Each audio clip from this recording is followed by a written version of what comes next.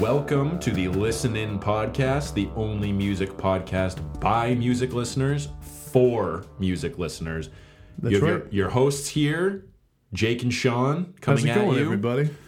We're on episode 93. We have a lighter episode, I think, than normal, Jake. Not too much news, not a ton to talk about. We're going to talk Eminem and his vicious freestyle and takedown of Donald Trump. We're going to talk about the new album from Wolf Parade and just kind of talk about how there hasn't been anything that great come out recently. Yeah, it's going to be a light episode. Yeah. But it's a momentous occasion nonetheless, Sean, because we continue our march toward 100. We're getting really close. Here we are at episode 93. In 1993, Sean. Mm-hmm. What albums came out? Here are some albums for you. You got Doggy Style by Snoop Dogg. Oh. In Utero by Nirvana, Enter the Wu-Tang Clan, Midnight Marauders by Tribe Called Quest. Big year for rap. Siamese Dream, Smashing Pumpkins.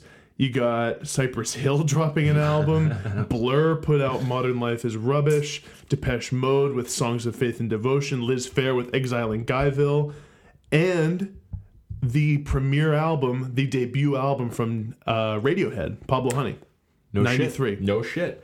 Interesting. So 93 in history here, in U.S. history, if there's going to be a year in the 90s that was kind of tumultuous or had a lot of bad shit happen, it's actually 93. That's really interesting. Because you know how we were saying before when we talked about 90, 91, 92, we're like, nothing really happened in the 90s. Like, there's not that much to talk about history-wise. A decade. 93 is the year where it's like, ooh, that was maybe their 2017. Or or like the 1968. It was the 68, it was the 2017, etc. So here's what happened. Bill Clinton inaugurated as president. Truck bomb explodes in the parking garage under the World Trade Center in New York City. Now, Jake, you being the kind of 9/11 buff World Trade Center guy that you are, you knew that already. I knew it was coming. Yeah, I knew when we were talking 93 in history before we started recording this podcast, and you'll hear it if you listen to the after show. I was like, I don't really know anything that happened in 93. Like, oh, no, you do. I was like, oh, no, wait a minute. Yeah, I do. I know one thing. Yeah, and I actually forget how many people died in that attack. 6 people. It was so not injured over 1,000 though. That goes under the radar a little bit. 1,000 casualties, Jake. So when there are injuries, I feel like that's something that, like, 1,000 injuries is no small thing. No.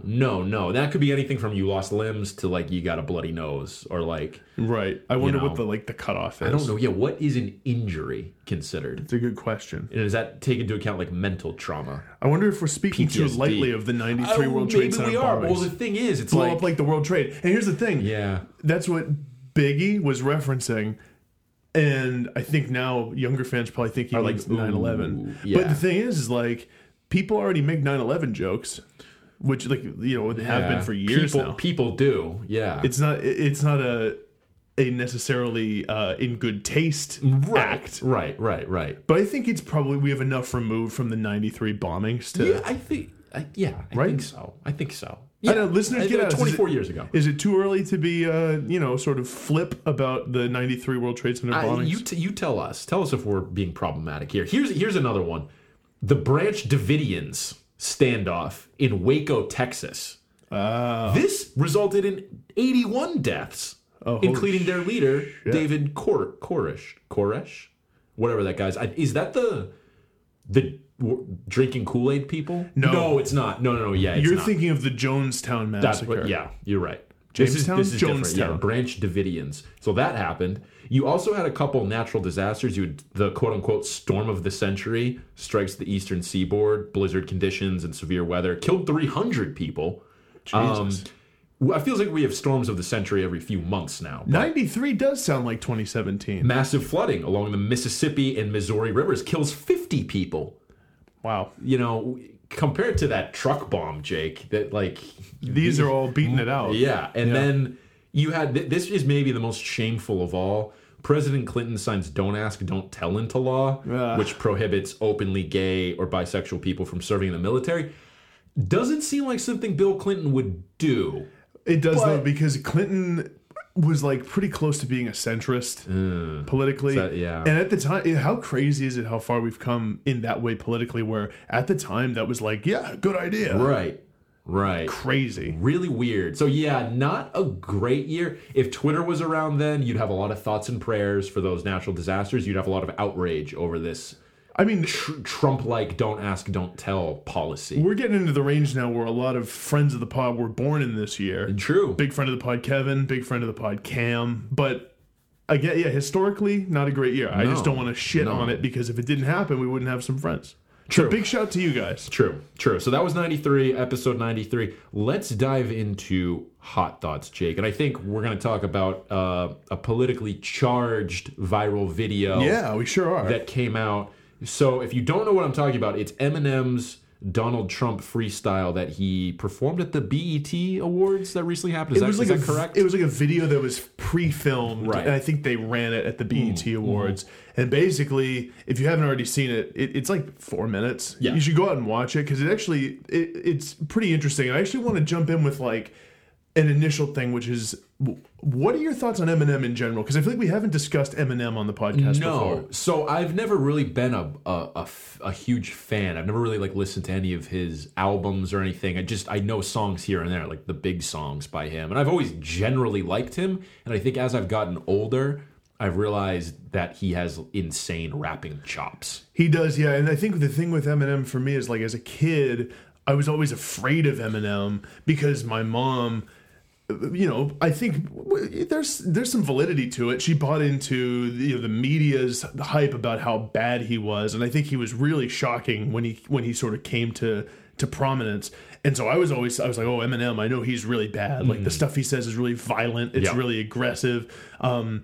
And it seems like the older I get, the more I realize, like, actually Eminem is awesome. And, you know, he's just this insane creative force, especially with his wordplay. He's actually like a freak of nature in terms of how he can bend words and rhyme and think on his feet in that way. And again, like, I have not delved into his catalog in any meaningful way. I haven't even listened to, I think it's Marshall Mathers LP that's considered his best. Or is it Slim Shady? I think it's Marshall Mathers. I think it's Marshall Mathers, yeah. And I mean, I think the others are supposed to be good, but I'm at a point now with Eminem where I just, like, I respect him big time. Me too. And I always look forward to, if there's something he's going to be doing, right, I'll watch it. And when I heard he was, like, slamming Trump in this freestyle, I knew that was going to be worth watching, because I knew it would be clever. I knew it would be vicious, because it's interesting. I don't think anyone can be quite as aggressive as a rapper as Eminem. No. And what's so interesting too about Eminem is the issue of race too. Is, like, he's this white rapper, and it's something that black rappers will talk about, like Kendrick Lamar, and I think, is it 50 Cent or others? Like, they'll basically come out and be like, you know, even if I didn't want to respect him, I couldn't not respect Eminem, because he is just, you can't, like, game's got to respect game. Exactly. Yeah, and that has always been the thing with me too, where it's a respect, it's a deep respect more than it is I'm a fan or a stan, if you will, Jake. That's where that comes from. There you go. Eminem. But yeah, it's always been more of like a deep respect. And when I saw this, I was like, oh yeah, I gotta check this out. Let me ask you this about freestyle rapping. It fascinates me because it looks so hard to do. And Eminem is so good at it. He had a couple strings of verses he was putting together, or it was like he had to have thought of this beforehand, right? But that's part of what I wondered, where I think rappers, when you've been rapping for so long, I think you fall back on certain little cadences, certain little rhythms and like runs, and you have this, especially Eminem, but I assume like Kendrick or some of the best freestylers out there have almost like a Rolodex of working rhymes, and they're so practiced that they know if I go this way, if I go to orange at the end of this about Trump, I know that in the next line I can go here, I can go there, I just got to find that route. And it's all about thinking quick on your feet. Yep. But I wondered the same thing, because some of these lines are really clever and really quick and biting. And I wondered as well about, like, was this in fact all freestyle, or did he pre-plan some of it? I want to say no. I want to say it's all freestyle, just off the cuff, which makes it way more impressive, and I think speaks to the talent that he has doing that. Have you ever seen 8 Mile? I have not seen it all the way through. I've seen parts on TV. But much like you, when I was a kid, my parents were very protective of me listening to Eminem. Like, ooh, that's Slim Shady. We're not listening to that. I haven't. I have not seen 8 Mile. No. I would love to, actually, because it's actually supposed to be a good movie. Yeah.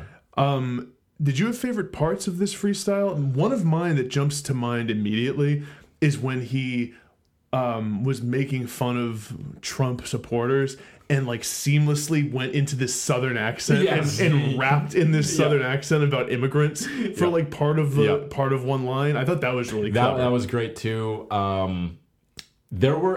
It's hard for me to pick out certain lines or parts or anything, but there were some that honestly gave me goosebumps because I was like, you're speaking about this stuff in such a smart, clever way that is being seen by a ton of people who maybe wouldn't have thought of this stuff otherwise, or have thought of Eminem as being a voice for this stuff. And I think once people like Eminem or some of these other rappers or artists who maybe you wouldn't always associate with being directly political start to verbalize some of this stuff, that's when you're going to get this groundswell of people being like, oh yeah, some of this stuff is fucked up. Maybe we need to pay more attention to this. What's really interesting about it too is it's like he says in the line that he's drawing a line in the sand, and he openly says in it, he's like, if you're my fan and you're a supporter of him, I'll make it easier for you. Fuck you. Right. And he's just like, that's it. Right. And it's really interesting that Trump has brought this out of people, that we have a president who is so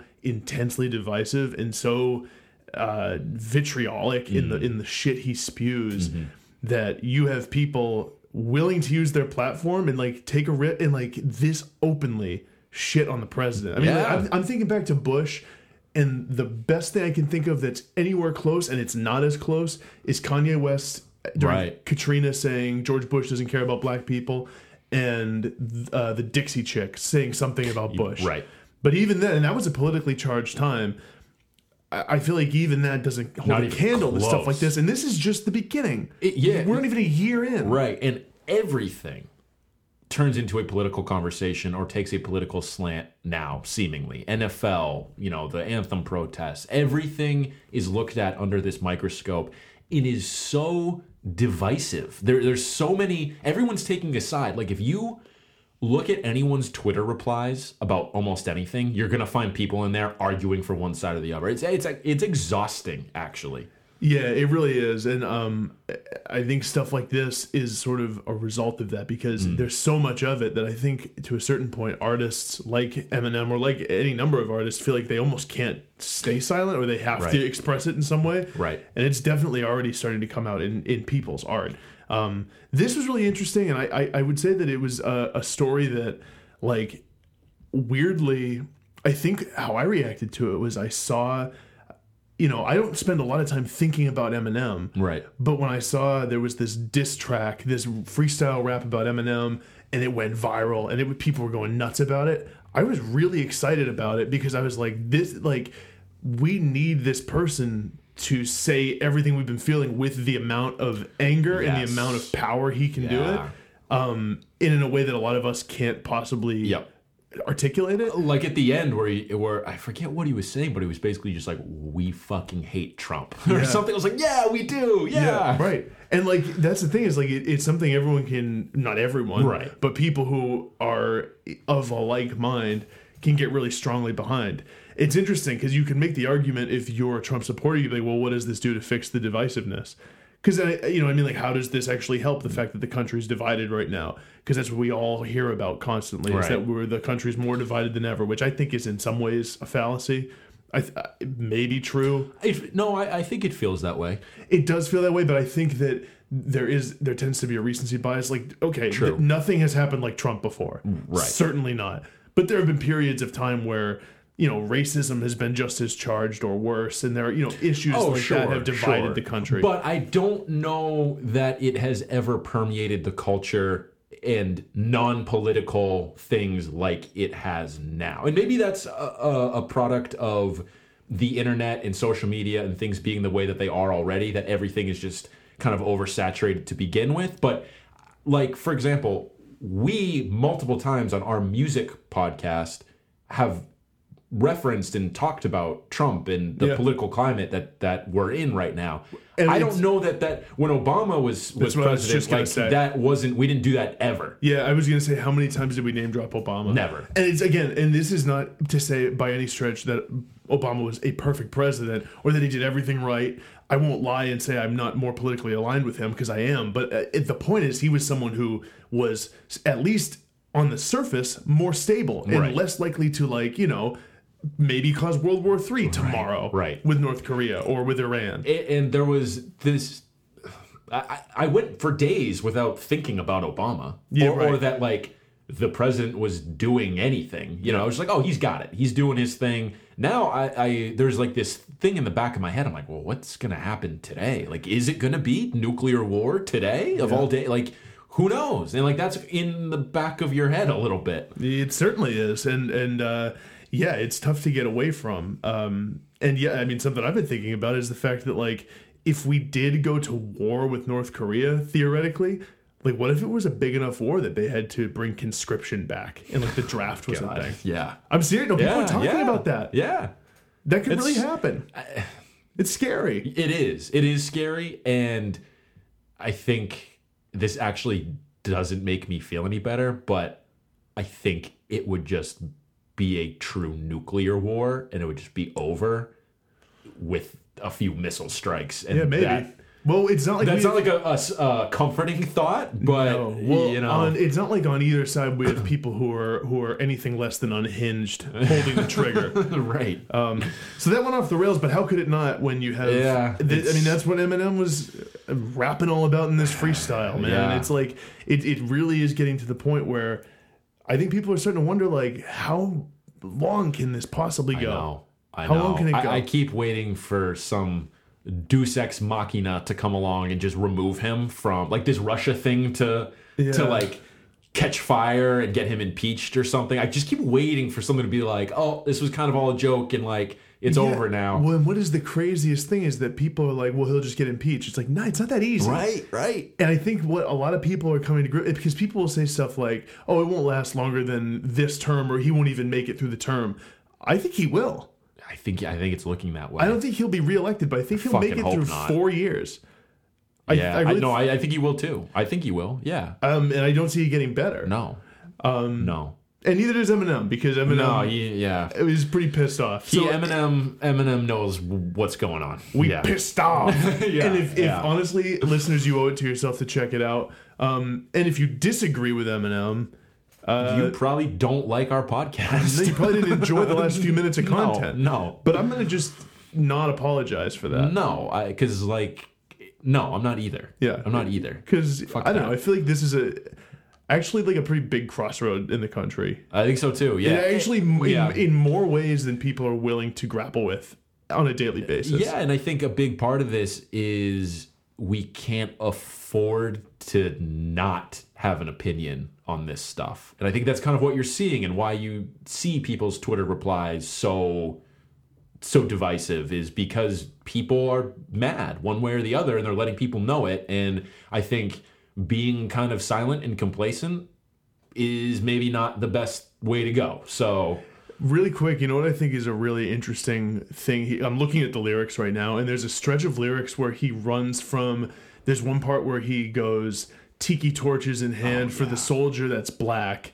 And he's talking about how, basically the crux of what he's saying is, there are people in this country who are black and who are just as good a citizen and have done maybe more than some white people, and they're being told to, quote, go back to Africa, and there are racists still after them. And then he's like, but if you're a black athlete, you try to use your platform, you get told you're spitting in the face of vets who fought for us, you bastards. That's what he says. And it's dude, so true. Yep. That was one of my favorite little stretches. Stanzas. Stanzas, yeah. No, it was really good. I highly recommend checking that out. Listeners, what do you think, man? Honestly, this is a thing where it's it's not getting better. No. And it's hard. It's getting way worse. It's really, really hard to talk about it in any way where it doesn't just become this sort of spiral down to we might be in trouble. Right. Right. So let us know what you think. Yeah, let us know. Let's talk about a couple albums quickly that came out last week. I want to touch on Wolf Parade really quickly. Yes. Their new album, Cry, Cry, Cry. I did end up listening, You by the did? way. Okay. One time. Okay, nice. It is their first album since, I believe, what is it, 2011, 2010, something around there. You know better than me. Yeah, and they did have an EP come out last year when they kind of got back together, which I really liked. I've been listening to this, and as a big Wolf Parade fan, I was very excited for this album to come out. And it's a good album. It's a solid indie rock album that draws on a lot of the same stuff that they were doing on some of their best records, like Mount Zoomer and Queen Mary. It feels a little Wolf Parade by the numbers, and it's good, but I have to say I'm mildly disappointed by it. Like, there's nothing... Like, I listened again today. I was like, oh, this is all enjoyable. Yeah. It just doesn't reach those highs that I think it does on the other album. There's like there's almost a little spark missing from the songs. Maybe that's age. Who knows? Maybe Yeah. it's just you lose that creative drive a little bit, or they need to rediscover it with another album. As someone who has dabbled, who has sort of messed with Wolf Parade a little bit in a much more casual way, all I would add is that I think I would agree. If I were on the level that you are as a Wolf Parade fan, I think I would agree.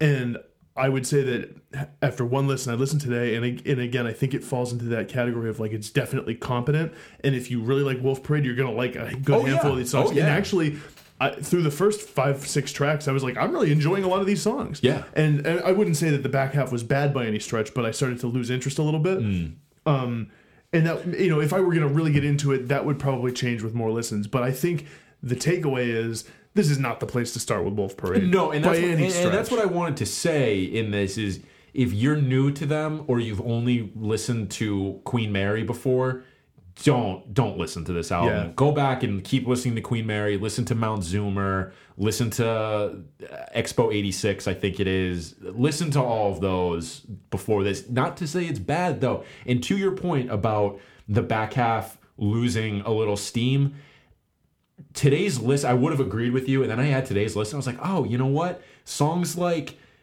Am I an Alien Here or King of Piss and Paper, like, I was like, oh, those are actually really good songs. Yeah. I'm having this weird thing, and maybe it's just going to take me more listens, where I'm like, there's little pieces of all of these that I really like. Is that King one the one where he's like, the King's coming down the fucking hall? Yeah, or whatever? yeah, I really like that song. I gotta be honest. Yeah. I like that. And what was the other one you just brought up? Am I an Alien Here? I like that one too. And so here's what I'm finding with this album too, is the Spencer Krug songs are much stronger than the Dan songs on here. Interesting. And you can tell Spencer has like the more like less grit in his voice. It's like that more like flighty voice. Yeah, it's like a little pitchy. Not pitchier, but it sounds like it's on the verge of going out of control. Right. At any point. And that's what I love about his songs, though, is they have that on the brink of out of control feel to them. He's got his keyboards going, and the live show is actually really cool because he would do this thing. He's playing his keyboards,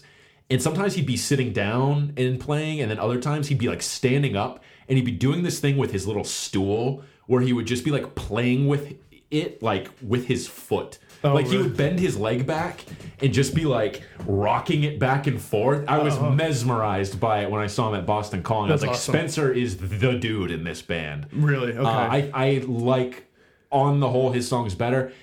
Dan's songs are more of like straightforward, just rock songs. You got that grittier voice, and if you're in the mood for that, they're fucking awesome. Yeah. But I'm just always a little more drawn to the Spencer songs, and I think Spencer is bringing the stronger stuff to the table here than Dan might be. Yeah, that's always an interesting thing in bands where there are two principal songwriters, where you can kind of break down, like, it's sort of like, is this more of a John or a Paul album?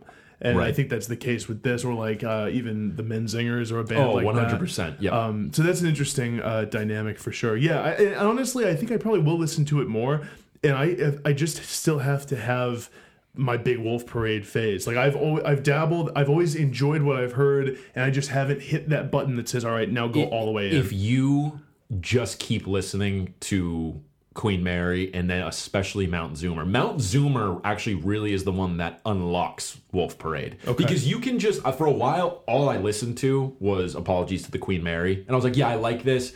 And for whatever reason, I just didn't go and listen to the other stuff. Right.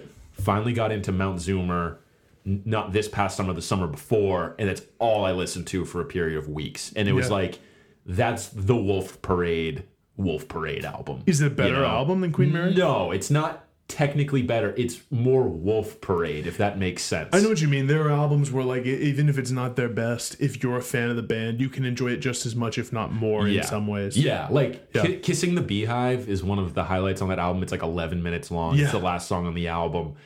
There's something about so that was written by both Spencer and Dan together. They both have their own parts on it that they sing. That's really cool. And the dynamic between Spencer's keyboards and Dan's guitars are just interwoven and playing off of each other and through each other, and they're weaving this awesome blend of rock music. And that's a song I point to where it's like, this might not be as good of a song as something like I'll Believe in Anything or Modern World or any of the songs from the first record, but it's the most Wolf Parade song. And they're doing the thing that only Wolf Parade can do the best on a song like that. And there's a couple other ones on there.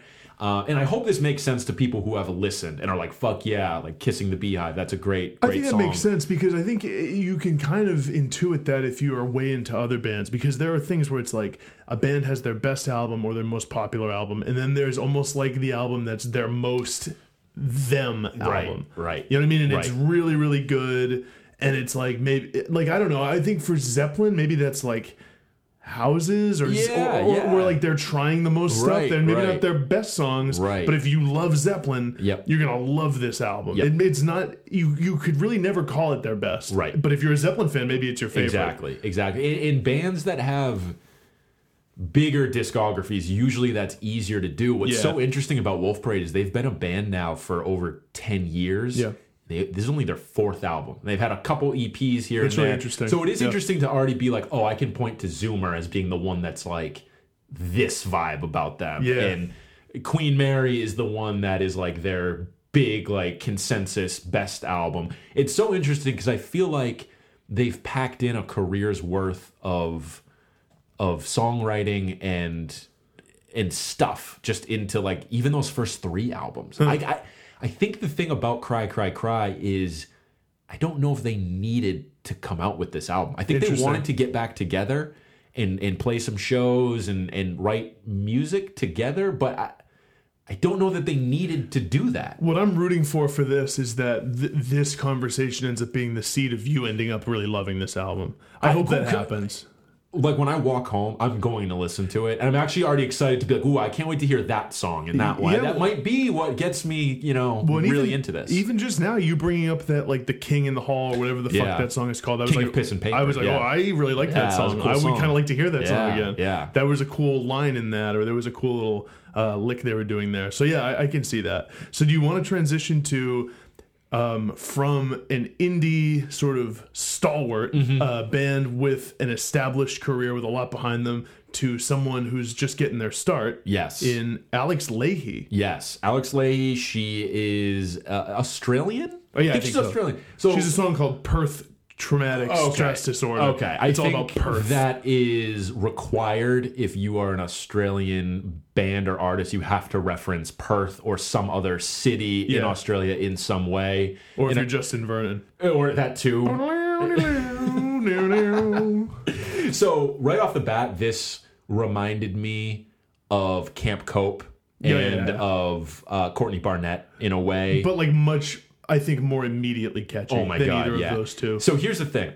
This is a very enjoyable, immediate, catchy album. It's almost so catchy and immediate, you only have to listen to it like once or twice to be like, I get exactly what this album is about, and I almost don't need to listen anymore. And I've done exactly that. I've listened twice, and I think the range of emotions I feel on this are like, yeah, I can really get into this. That's about as good as I get, where I'm like, I really like this song. I think what she's doing is really melodically cool, and like it's super catchy, if not maybe a little simple. And then I swing all the way to like Old Man Jake, where I'm like, this really, like, and this is actually a bigger discussion. I'm starting to hit a point. I'm starting to get frustrated with overly youthful rock music. Oh no! How bad is that? No. I start to get, you know what it is like I've listened to so much of like really young people doing their first album where I'm like, like is this youthful enthusiasm? Right. Like, oh no. You're too young for that, Jake. Yeah, I know. I think I am. You're too young for but that. I feel it though, where I'm like, some of this stuff she's singing about, like she'll have a deeper perspective in 5 years. Yeah. Yeah. How old is she? Do you know? She's probably our age. I don't know, 25, maybe younger. Who knows? You know what it comes down to is just I'm too serious. Yeah. That's really all it is. Yeah, and there's not to say that there's not some interesting lyrics on this. No, there's some really cool lyrics. There's some great melodies on here too. So the songs that really stand out to me, the first track on here, "Every Day's the Weekend," I think really is the best song on it. It's so catchy. That is the one I would encourage listeners to go check out. I kind of like "Every Day's the Weekend." Backpack's good. It's all right. Backpack's good. I really like "Love You." I Love You Like a Brother. That's a cool song because that one seems to be not the most surface level. All these other ones seem to be very surface level pop rock songs. This one's about like, I'm assuming her sister, who is maybe a lesbian. And I don't know. That's what I took away from it. it. And the thing is like, this is what I wanted to get into is like, part of what happens with me with the cynicism thing is like, that is another song that uses that chord progression of I love you like a brother, just da da da da. It's like, and it's like, how many times am I going to hear this repackaged as like the new thing? Right. And it's like, well, I've heard this riff before. That's a 1-4-5 progression. I've heard it a million fucking times. And again, that's such a shit on Alex Lahey. I actually like that song. Yeah. But I can't help, there's a part of my brain that is constantly like fucking ruining me. No, and I know what you mean. It's a fair point, and it's why I say it's so immediate on the first listen. You almost don't have to listen more because you've heard it before. You've already listened to this brand new album 1,000 times before in your life. So yeah, I know what you mean. And the other one that I really like too is "I Haven't Been Taking Care of Myself," kind of a self-care anthem there, which is really nice as well. So those are my highlights. Very, very catchy. I like all of those. I think, and I'm looking at titles, I think the 2 times I've listened, what I sort of do is when I'm listening to an album, if I'm liking a song, I'll look at what the song title is to stow it away. One I've done that with twice, and I can't remember how it goes right now, but is "Lotto in Reverse." Oh, The 2 times I've listened to that, I've been like, ooh, what's this song? Right. I like it. And I just want to emphasize that I don't mean to in any way belittle what she's doing in terms of songwriting. I think she's doing interesting stuff, and it's really catchy, and it's not easy just to do it. No. Just because it's simple doesn't mean it's easy, and I'm not trying to diminish that. I think what it comes down to is when you listen to a ton of music all the time, it's like, you know, how many times can you hear this same kind of thing? And I don't mean to take it out on her as an artist. It really is a bigger trend where I'm like, okay, like I know what this is. I know what they're doing with this song. And maybe it really, the issue is like, I've discovered that part of music already. Right. Where there might be a young person who's like getting into new music right now, and like that's the song that hammers that home for them right now. Yeah. And there's no problem with that. And I don't mean to say there is. And I think there's an element too of relating to some of the lyrics. I think that could be what gives people their biggest enjoyment out of it, is like, oh, I can relate to some of these lyrics. And there are some on here too where I'm like, oh yeah, like that I can relate to that, and that's why I like the song. And I did think that set that song and some of the others apart, where I think that there is some sort of, in the vein of like a Camp Cope or a Courtney Barnett, something about those Aussies, man. Yeah. Aussie women, they're clever. Yeah. They've got like a perspective. Wordsmith. Yeah, they are. Absolutely. And they're funny. Absolutely. Naturally funny. So I feel like another thing we wanted to talk about, Sean hinted at it earlier, is it feels like the last month, and maybe it's just us. Maybe this is what the question is. Is it just us? Or has the last sort of month-ish or so in music been a little disappointing? I think it has been, with the exception of "The World is a Beautiful Place," which is amazing. I listened twice today. That album is so fucking good, man. It really is. That's going to rank very highly at the end of the year. And I didn't expect that when I first listened, my first few times through. I was like, oh, this is good, not as good as "Harmlessness."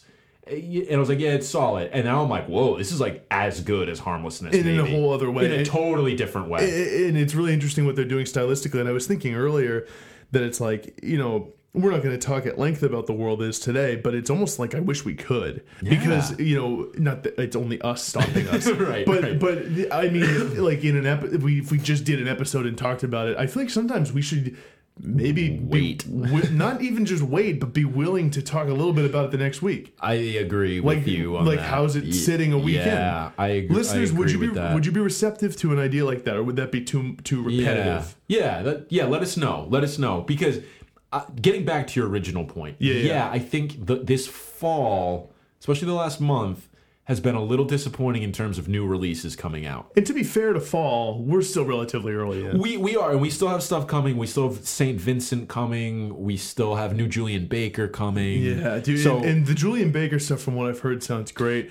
And the reviews on the St. Vincent album so far are absolutely critical crazy. Darling. Yeah, she absolutely. Is. But there have been a couple albums where, and again, I hate to like just shit on an artist after one listen. I certainly don't mean to do that, but like I tried listening to that new Torres album, Three Fortunes. Yeah. I tried listening to the new Proto Martyr album, Relatives in Descent.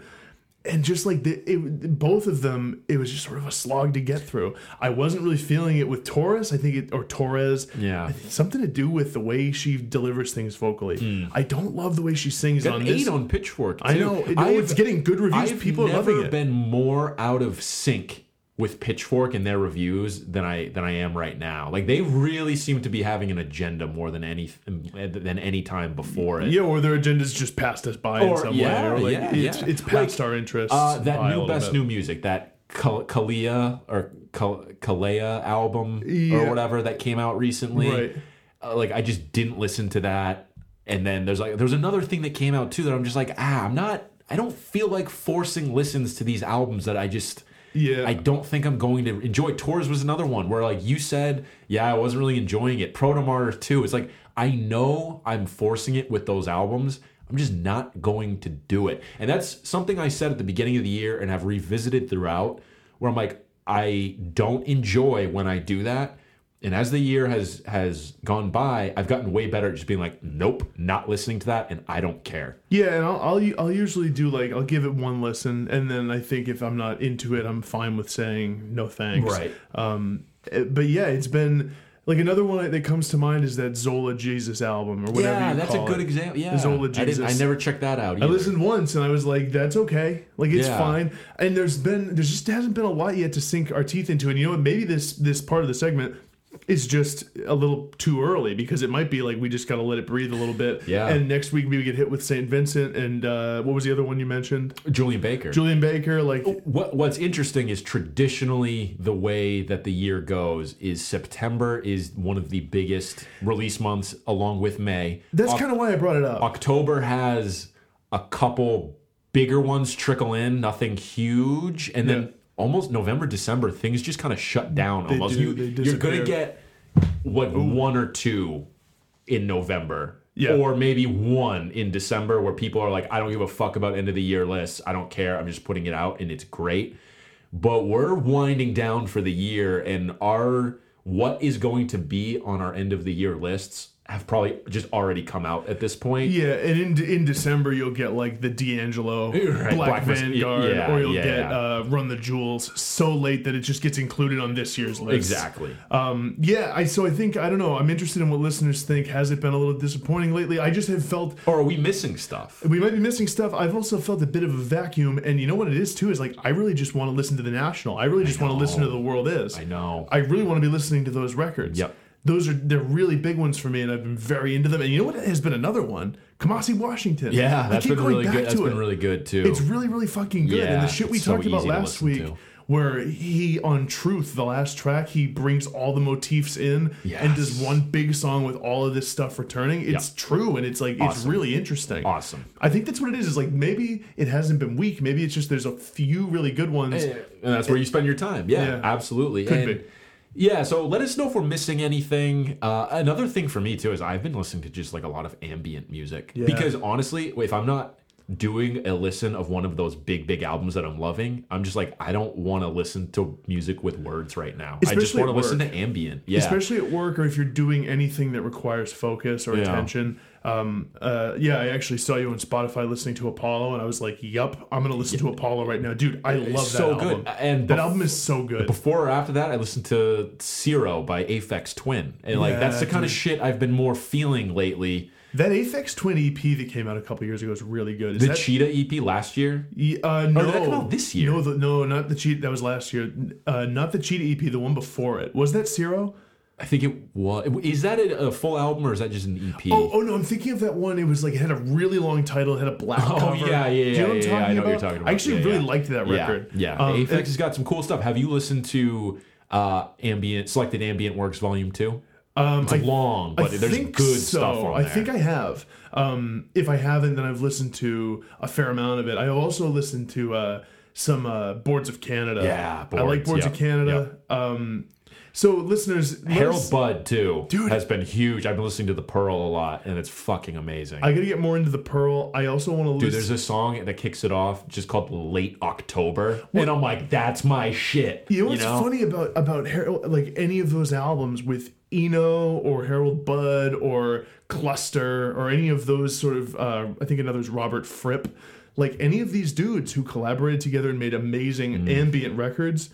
I've listened to some of them a lot and legitimately forget which ones I've listened to. Oh yeah, because it is truly an ambient album, and there are calling cards of each. Like I know when I'm listening to Apollo, there's these certain sounds, like on the first track, what is it, an ascent or whatever. Yeah, you can tell there's little calling cards in terms of the tone. There's that nice guitar later on. I forget what song, but you just reminded me that I want to go back to.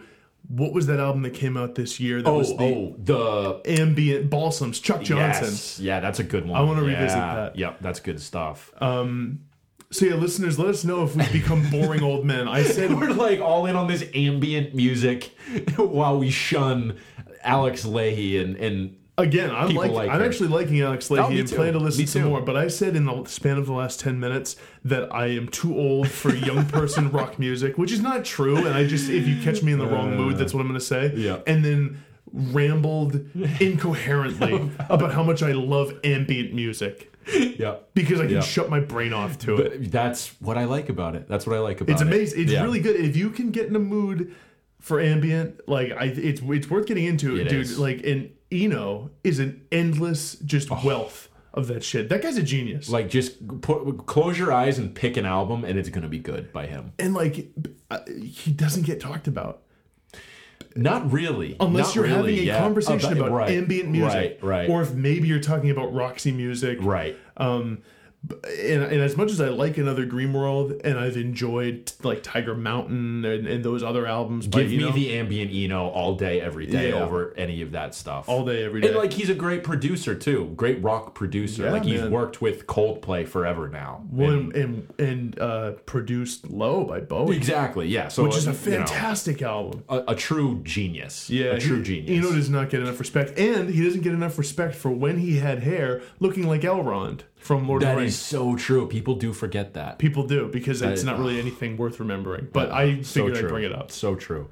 So we wanted to do a quick Mount Rushmore. Speaking of months, we wanted to do a Mount Rushmore of our favorite months of the year. Yeah, because to be honest, I think we're running out of Mount Rushmore music ideas. I know, we really are. It's been scraping the bottom of the barrel, dude. We've resorted to Sean's and Jake's, and now we're up to months. Listeners, send us ideas. Yeah, if you have Mount Rushmore ideas, by all means, send them. So here's my Mount Rushmore of months. I've got October is my favorite month by far. Yeah. It's just like, I think it has something to do with growing up in New England, or has everything to do with that. The weather's just perfect. It's like 60s, 50s, cool breeze. The trees are turning. Everything about October I love. September I have in mind too, because it's the sort of, you're getting the beginnings of October. I'm starting to feel that relief from summer, which is the biggest deal for me. Yeah. It's really just the idea that there are still going to be some hot days in September, but you start to get about half the month, you get this, you're like, ooh, this is what we're in for a little while, and I love this. I need this cooler weather. May, which is on the other side of the spectrum, basically just shit around summer. Like, not quite summer, but almost there, is what I love. So May is in my Mount Rushmore.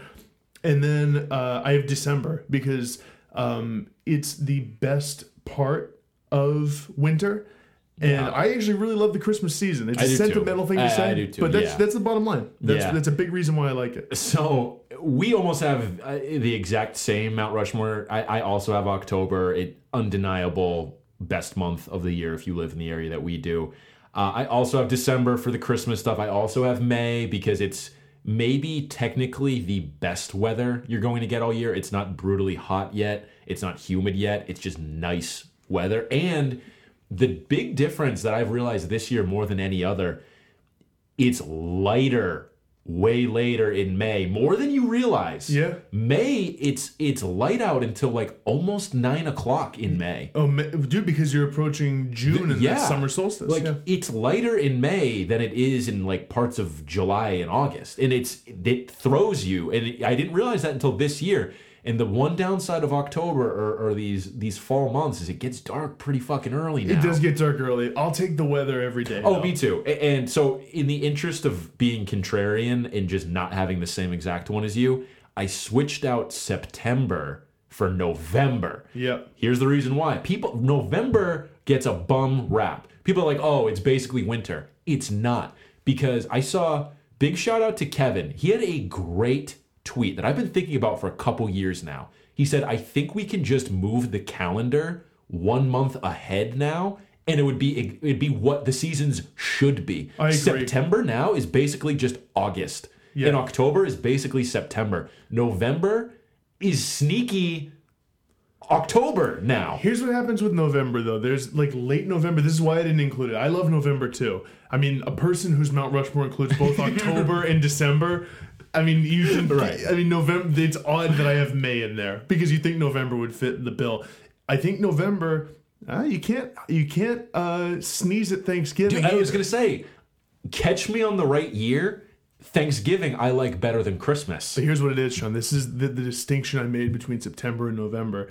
November is, for my money, like October, but darker, drearier, and more gray. Yeah. And just like getting colder to the point where it's maybe a little too cold sometimes. And all the leaves are gone. The trees are bare. It's kind of a depressing month, but I almost like wallowing in that a little bit. It is depressing. And the thing about September that I like is that you got more light. Yeah. You can still do some summery stuff. Right. And it's like, it's nicer out. Also, you start getting the much needed reprieve from summer weather. Right. That's the thing for me. And again, I said November to just kind of as a contrarian take. September I probably do like better too, but November doesn't get enough credit. No, it doesn't. I respect the hell out of you giving it some love. Really quick, worst month of the year. My money's on January and July in terms of just weather I hate. I go February because shorter. It's shorter. That's the only thing that January is worse for because again, this theory of let's just shift the months by 1 month. February is now the worst part of the winter. February's the new January. Yeah, you're right, but January... And you've already felt like you've dealt with a lot of the winter. You're like, oh, we're through January. The worst is over. It's not true. February ends up being the worst. That's what's worse about if you live in an area where there is a winter... you get through the Christmas season and you get to January, February, and both are such a fucking drag because they're so cold. And you're right. In February, the past couple of years here in New Hampshire, I don't know how it's been in other areas that have bad winters, but we've gotten the worst snow. Killed. At the tail end of January and the beginning of February, we've gotten slammed. Absolutely killed. I'm depressed just thinking about February. Yeah, me too. I get through January okay. And then I'm to February, I'm like, what the fuck? To be honest with you, March is not great either. No, it's not. March is low on the list as well. March will be down there, and I personally go July, August low too. Yeah. I go low too. And that's a big time thing that people don't agree with. No. Because like I was listening to Bill Burr's podcast today and he was talking about summer and he's like, hey, this global warming stuff's pretty good. He's like, we got more summer. He's like, enjoy this perfect part of global warming like before it gets too bad. And I was like, dude, it's already too bad. Yeah, I was like, I disagree with you. I don't like summer. No. I always want it to be done. Yeah, me too. Because I just like run hot and I'm uncomfortable at all times in summer. 100%. That ended up being one of our best Mount Rushmore debates or conversations we've had. Yeah. So maybe we're onto something with this arbitrary topic picking. I mean, it's what the Pardon My Take guys do. They just pick whatever and do a Mount Rushmore of it. Big shout to them, kind of taking our idea. Yeah, I think they kind of robbed us blind on that one. Let's do, Jake, a quick show and tell about the national concert that we went to in Boston last week. Saw them at the Wang Theater. My thoughts on this. They're an amazing live band. Amazing. Yeah. They deliver so well. Listeners, if you recall last week before when we previewed this, I said I didn't feel like going. Yeah. That kind of maintained that entire day. I was like, I don't want to go to this. They made it so worth it. They did. They really, really did. The song selection, impeccable, as always. They played deep cuts that I've never heard before. Lemon World. Sun, like you said. From the first album. Green Gloves, which doesn't get played very often. Secret Meeting. Dude, I the ones I was most excited about out of that list you just gave are Secret Meeting and Lemon World. Yeah. I love both those songs. And I was talking to you after the show, and I remember saying, because I've seen the National fewer times than you. I think actually before this, I'd only seen them once, and it's when we went to the Barclays Center in Brooklyn. And I actually lucked out. I ended up with like pretty damn good seats at this show. I was down in the orchestra level, and I had the situation where I was in, you know how like in any grouping of seats there will be sections, like there will be the first major section of seats, and then there's a little like sort of a hallway for people to pass through, like that goes horizontal through the seats.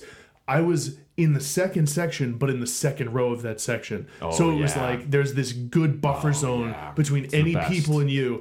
Also had the benefit of having the person to my right never showed up.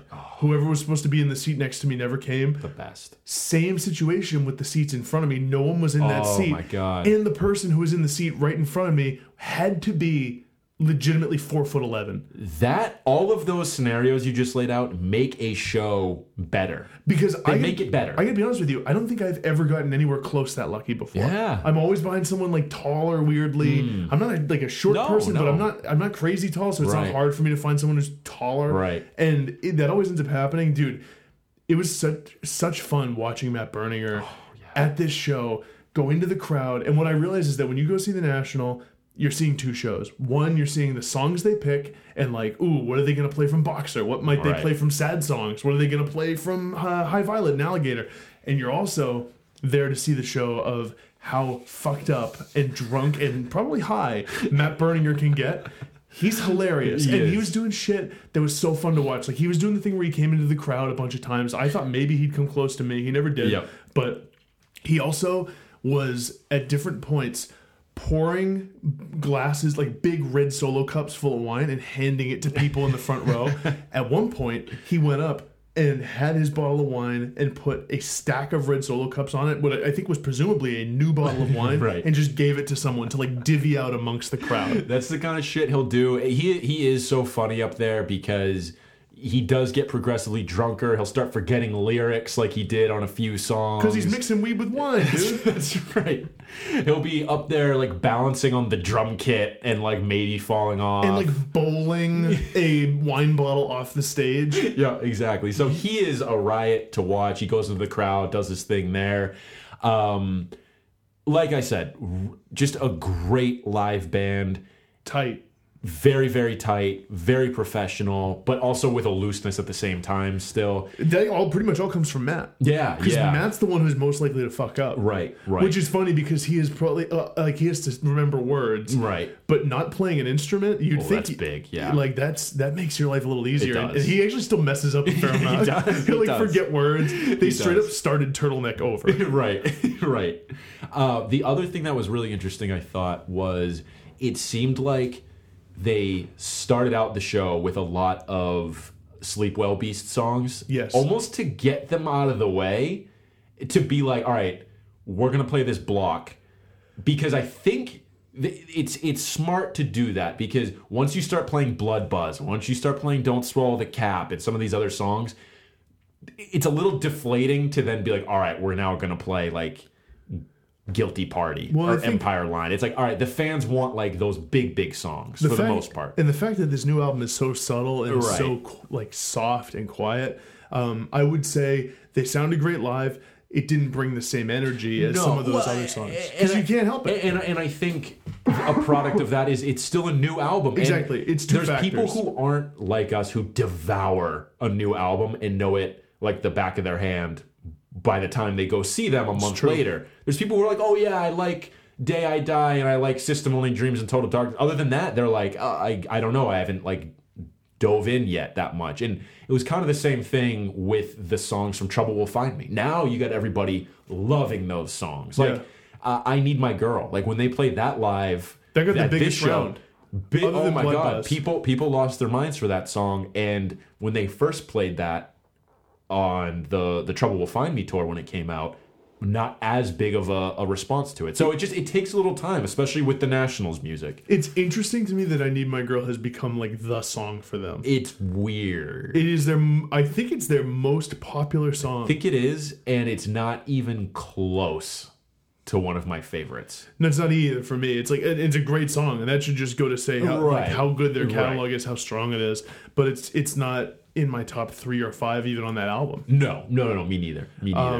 So, we're kind of cultured, and we have sort of, a contrarian pick. So subversive. So put that in your pipe and smoke it. Did you have a favorite song they played? Yeah.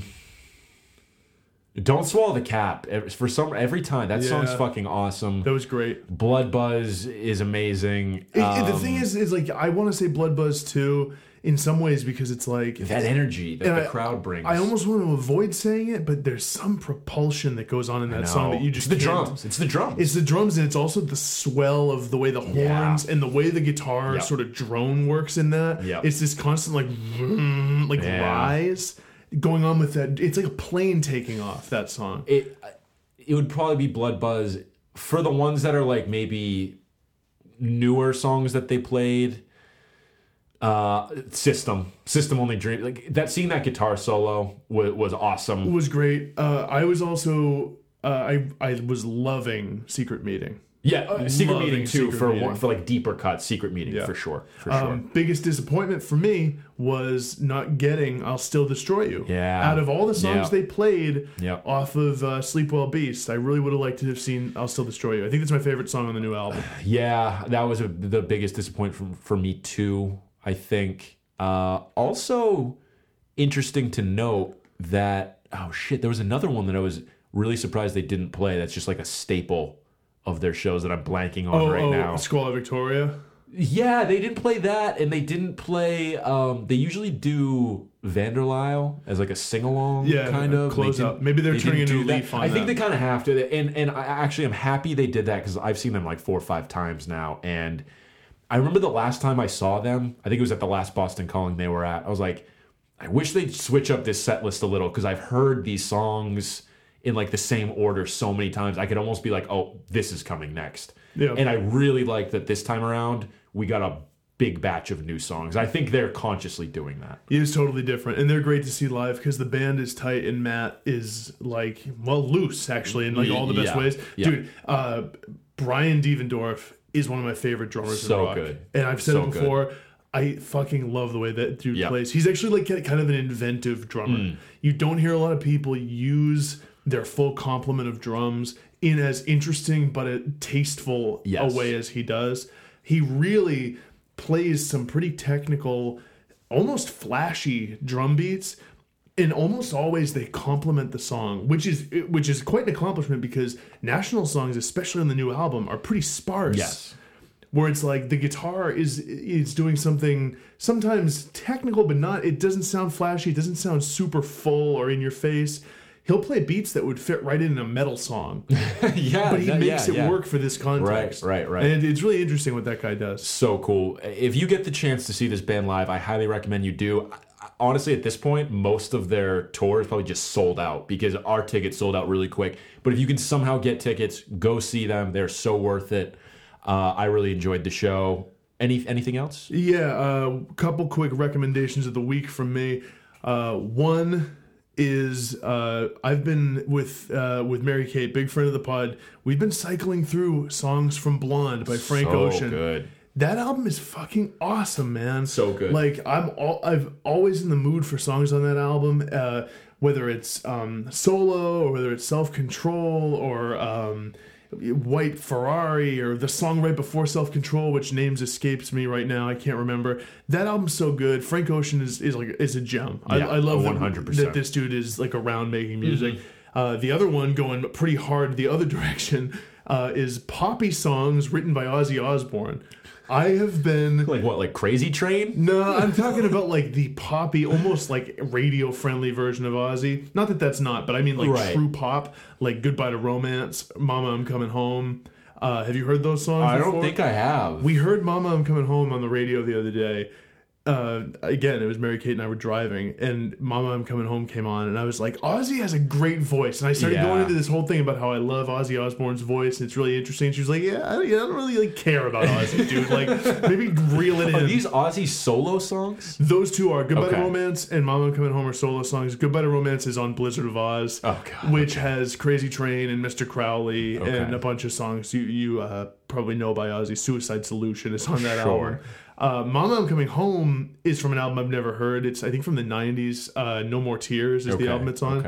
I was looking this up this week. I did not think we were going to get into like an Ozzy conversation. This has been all over the place. The other one is Changes, which is not yes, I know that's a great song. Not a solo Ozzy song, Sabbath but it's song, on Sabbath Volume 4. Right. I gotta be honest, man, like I think Ozzy, he's a clown, so it's easy to make fun of him. He's a real talent, though. And I feel like people don't talk about him because of all the shit, the Osbournes and all the stuff he's done. Right. Dude, like Sabbath broke a lot of new ground, and Ozzy is a really, really talented songwriter with an amazing like ear for melody. Yeah. And I think has a really good voice. And it's something that I thought was interesting, and this is the last thing I'll say, I swear, is I was reading on Spotify Ozzy Osbourne's page. Yeah.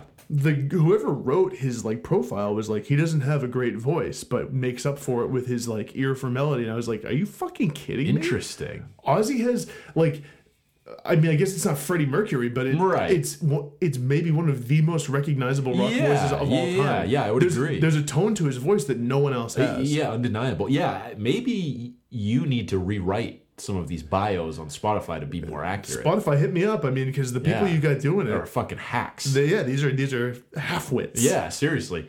My recommendations of the week are just those ambient albums that we just talked about. That's kind of what I've been listening to outside of any of the new stuff. Yeah, so if you want to run the full gamut, you start with Ozzy. Jesus, yeah. You start with Ozzy, and then you work your way to Frank, and by that point, you're already ready for ambient. yeah. Because you're listening to basically an ambient album. Right. Cool. An eclectic episode for us. Yeah, dude. A varied bunch. Very, very much. So we will be back next week. Let us know about some of the things we talked about earlier. Yeah. We always love to hear from you. At Listen and Pod. See you next week. Thanks, everybody.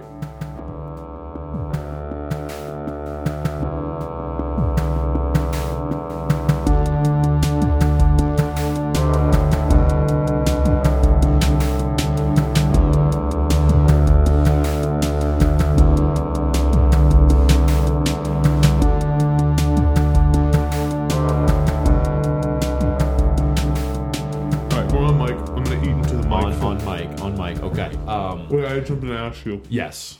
So, as you know, Sean, tomorrow is Paul Pierce's birthday. Oh, God.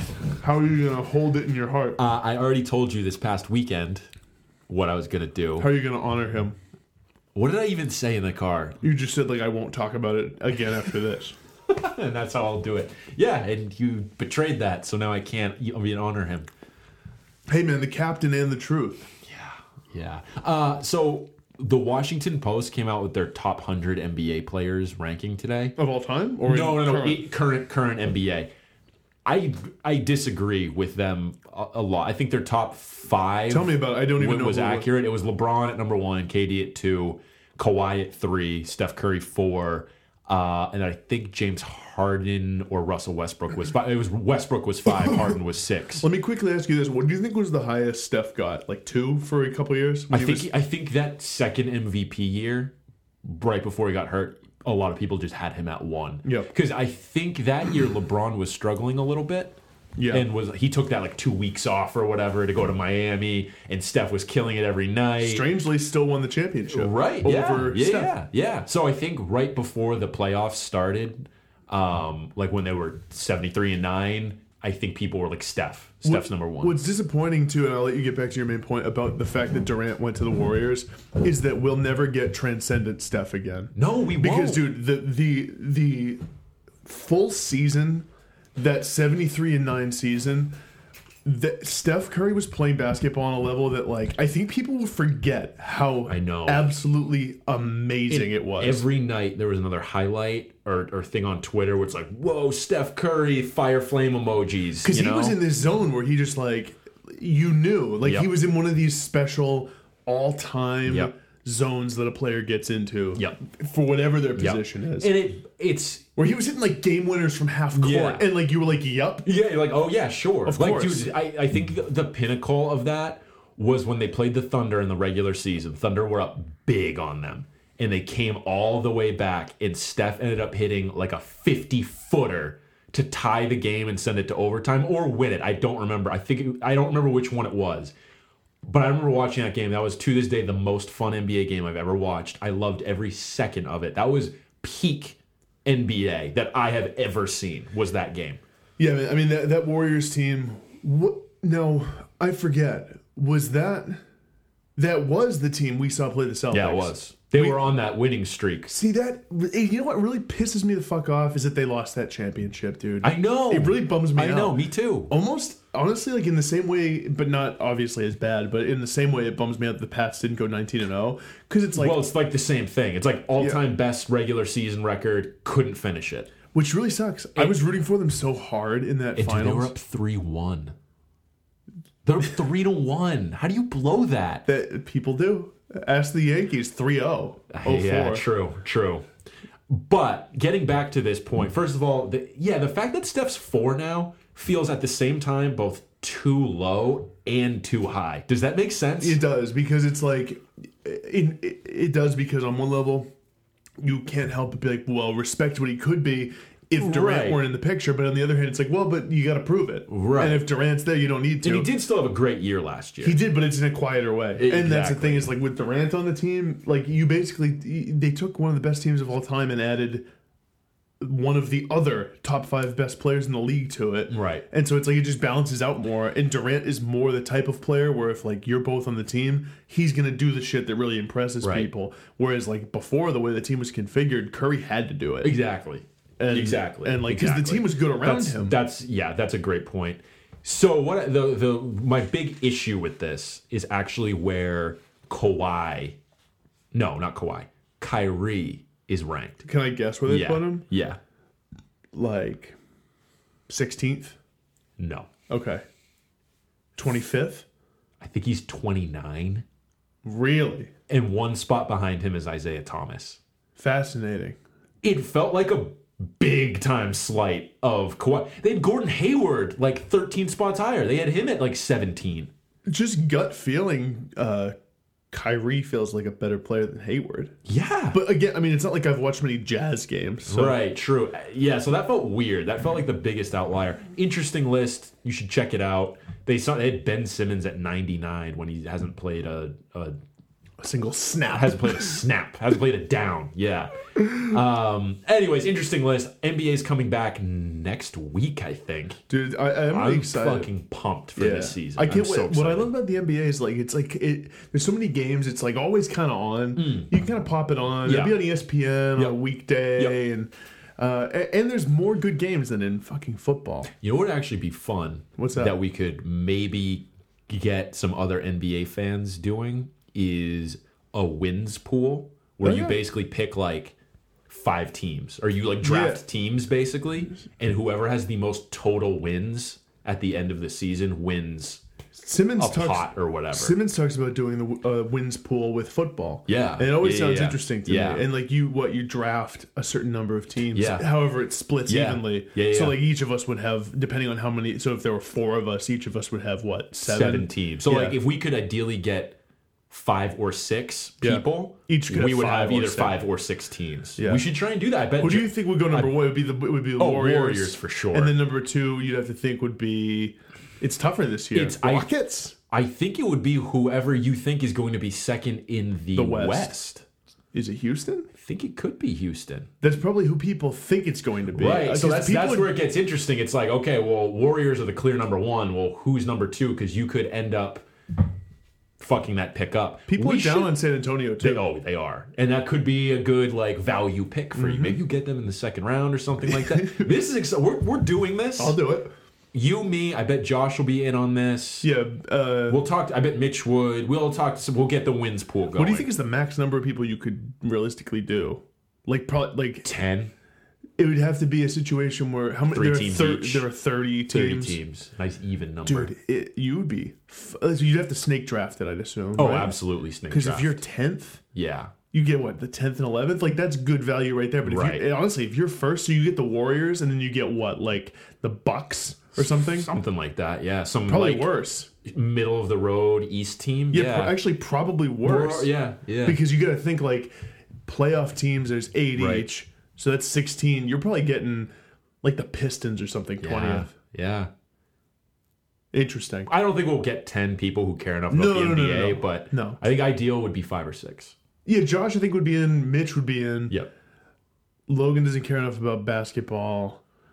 Matt might. Because he's like excited about NBA this year because of Kyrie and the Celtics and everything. Hayward. He'd probably be in. Dude, I'm excited to watch the Celtics. I am too. They went 4-0 in the They'd be a preseason. good pick in the wins pool. I think they'd be a good one. I think they'll go top 5. It'd be fun to just have them too. That's like picking Brady for your fantasy team. Dude, and you know what's funny about that? And I know it's not fun to listen to people talk about their fantasy teams, but like I have 3, which is a fucking mistake. Yeah. And I vow to myself I'll never do again. Last year I was because I was up to 4 2 years ago. Yikes. And last year I like another friend, big friend of the pod, Spencer, was like, "Hey man, like want to join my league?" And I was like, "Dude, I have to draw a line in the sand." Right. I was like, "I need to cut it Like down Eminem. to 3." Dude, I'm drawing in the sand a line. Yeah. Yeah, man, I think that honestly, I got to cut it down to 1 or 2. Oh yeah, because it's what happens is like, and this is what happened. I was talking to a guy at work who I'm in a work league with, and I was like, yeah, man, fantasy's not going great. I'm 2 and 3, and he was like, oh well, like who do you have on your team? I was like, I don't know. I don't even know. I was like, I don't know. I know I have Deshaun Watson. I'm like, I know I picked him up, and that's it. And we were looking through, but yeah. Anyways, like picking Brady was great, and you know what? Even though that's the league where I like drafted the worst in terms of like how you're supposed to do it and everything I know about drafting, I'm 4-1. That's why fantasy's so fucking dumb. Yeah, it is. You know, like it's a crapshoot. But this wins pool would be cool. Let's do it. I'm gonna see if there's a system that does it. I'm sure like CBS or Yahoo or one of these probably does it. If not, it'd be easy to keep track of too, in like a phone notes section or something. Yeah. So I'll send a text out to people and see if they want to do that. Maybe if there's a big friend of the pod, maybe there's a listener out there who wants in. We can coordinate this on Twitter at ListenInPod. Yeah, so, and you can just give us your email if you're a big enough sports fan. True. If we have enough crossover between music fanatics and sports fanatics. That's right, Sean. Yeah. You mean like right, dude? Okay, like why are you saying it that way? You ready to dive in? I got my U.S. history timeline up here. Yeah, we covered Paul Pierce, so that checked off your list. That's it. Okay. Oh, I'm looking at a work Google Doc right now. Let me get the hell out of that. Good. Yeah, I'm good. Okay. 93. Not a year you hear a lot about in history. No, it's interesting because there's stuff. There's stuff. I already know one thing you're going to say. Of course you do. We don't even need to say what it is, and we know. No, yeah. And anyone who knows me knows what I'm thinking of. And we're just going to leave it until I won't even say it. Because I know exactly what it is. And it'll be... I hope we don't laugh. We're not going to laugh. Because out of context, it'll seem weird that we're laughing. Up. Yeah. Okay, let's dive in here. Okay. Let's dive in. Okay. All right. 3, 2, 1,